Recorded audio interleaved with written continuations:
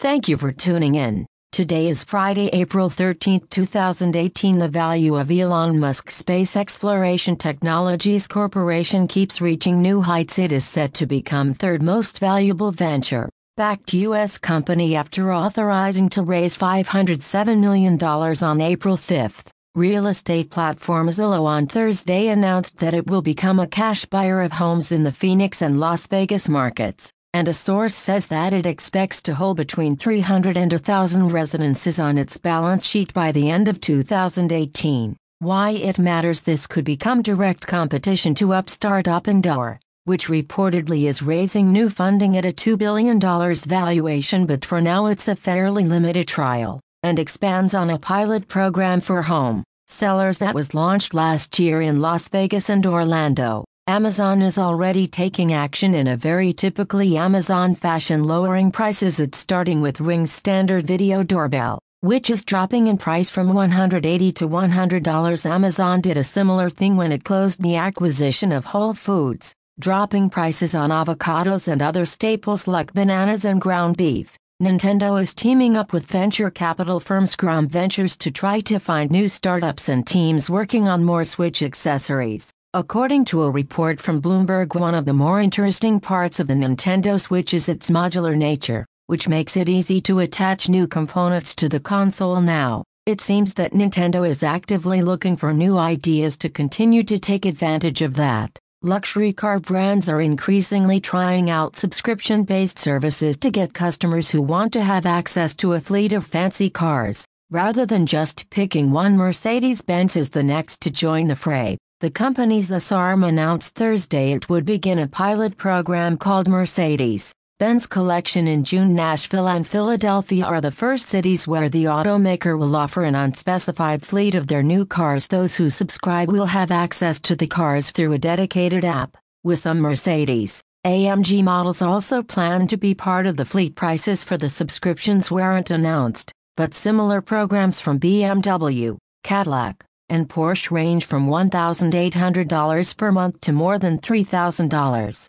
Uber is changing its background check process for its drivers. Criminal and driving background checks were formerly reviewed when a driver started, but those checks weren't run again except for certain jurisdictions. Now Uber will conduct checks every year and everywhere, no matter what. As part of increased background checks, Uber is setting up a system that flags any new criminal offenses through data sources. A Lyft spokesperson confirmed that the competitor ride-hailing app has been running annual background checkups for several years. Users of the hardware wallet Ledger haven't been able to access Bitcoin Cash BCH on their device, and they're freaking out on Reddit. Ledger users cannot access their wallet, see their coins, or make any transactions with BCH at all. The Bitcoin Cash wallet is not functioning on Ledger, and its users are freaking out on Reddit. The Ledger users are not able to access their wallet, see their coins, or make any transactions with BCH at all.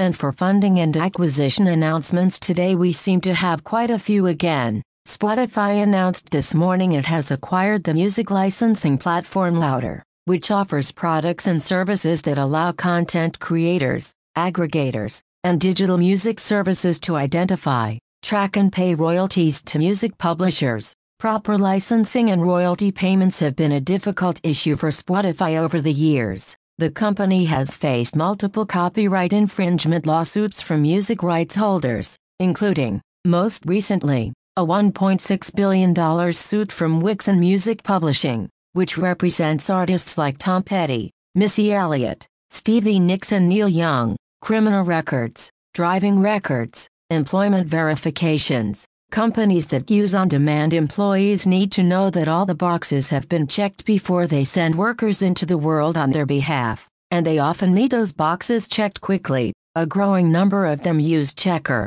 a San Francisco-based company that says it currently runs 1 million background checks per month for more than 10,000 customers, including, most newly, the car-share company Lyft, the services marketplace Thumbtack, and eyewear seller Warby Parker. Investors are betting many more customers will come aboard, too. This morning, Checkr is announcing $100 million in Series C funding led by T. Rowe Price, which was joined by earlier backers X and Y Combinator. The round brings the company's total funding to roughly $150 million altogether. Zaius, a customer data company working with consumer brands like T-Forte and Burt's Bees Baby, has raised $30 million in Series B funding. Founded in 2010 as an online loyalty card service, Punchh has since grown into a marketing platform serving more than 115 restaurant chains, including Pizza Hut and Quiznos. Now it's raised a $20 million Series B to expand into more retail verticals and increase the use of artificial intelligence and machine learning in its cloud software. The funding was led by Sapphire Ventures, with participation from returning investor Servant Ventures. Cluno, a startup operating out of Munich that offers what it calls a car subscription service, has raised €7 million in Series A funding. The round was led by Acton Capital Partners, with participation from previous investor Atlantic Labs. Tucano, a spin-out from Delft Technology University in the Netherlands which is working on an inkless printing technology, has closed a €1 million angel round to fund the next stage of its tech development and move a step closer to building its first commercial product. Thank you for tuning in. We will be back tomorrow.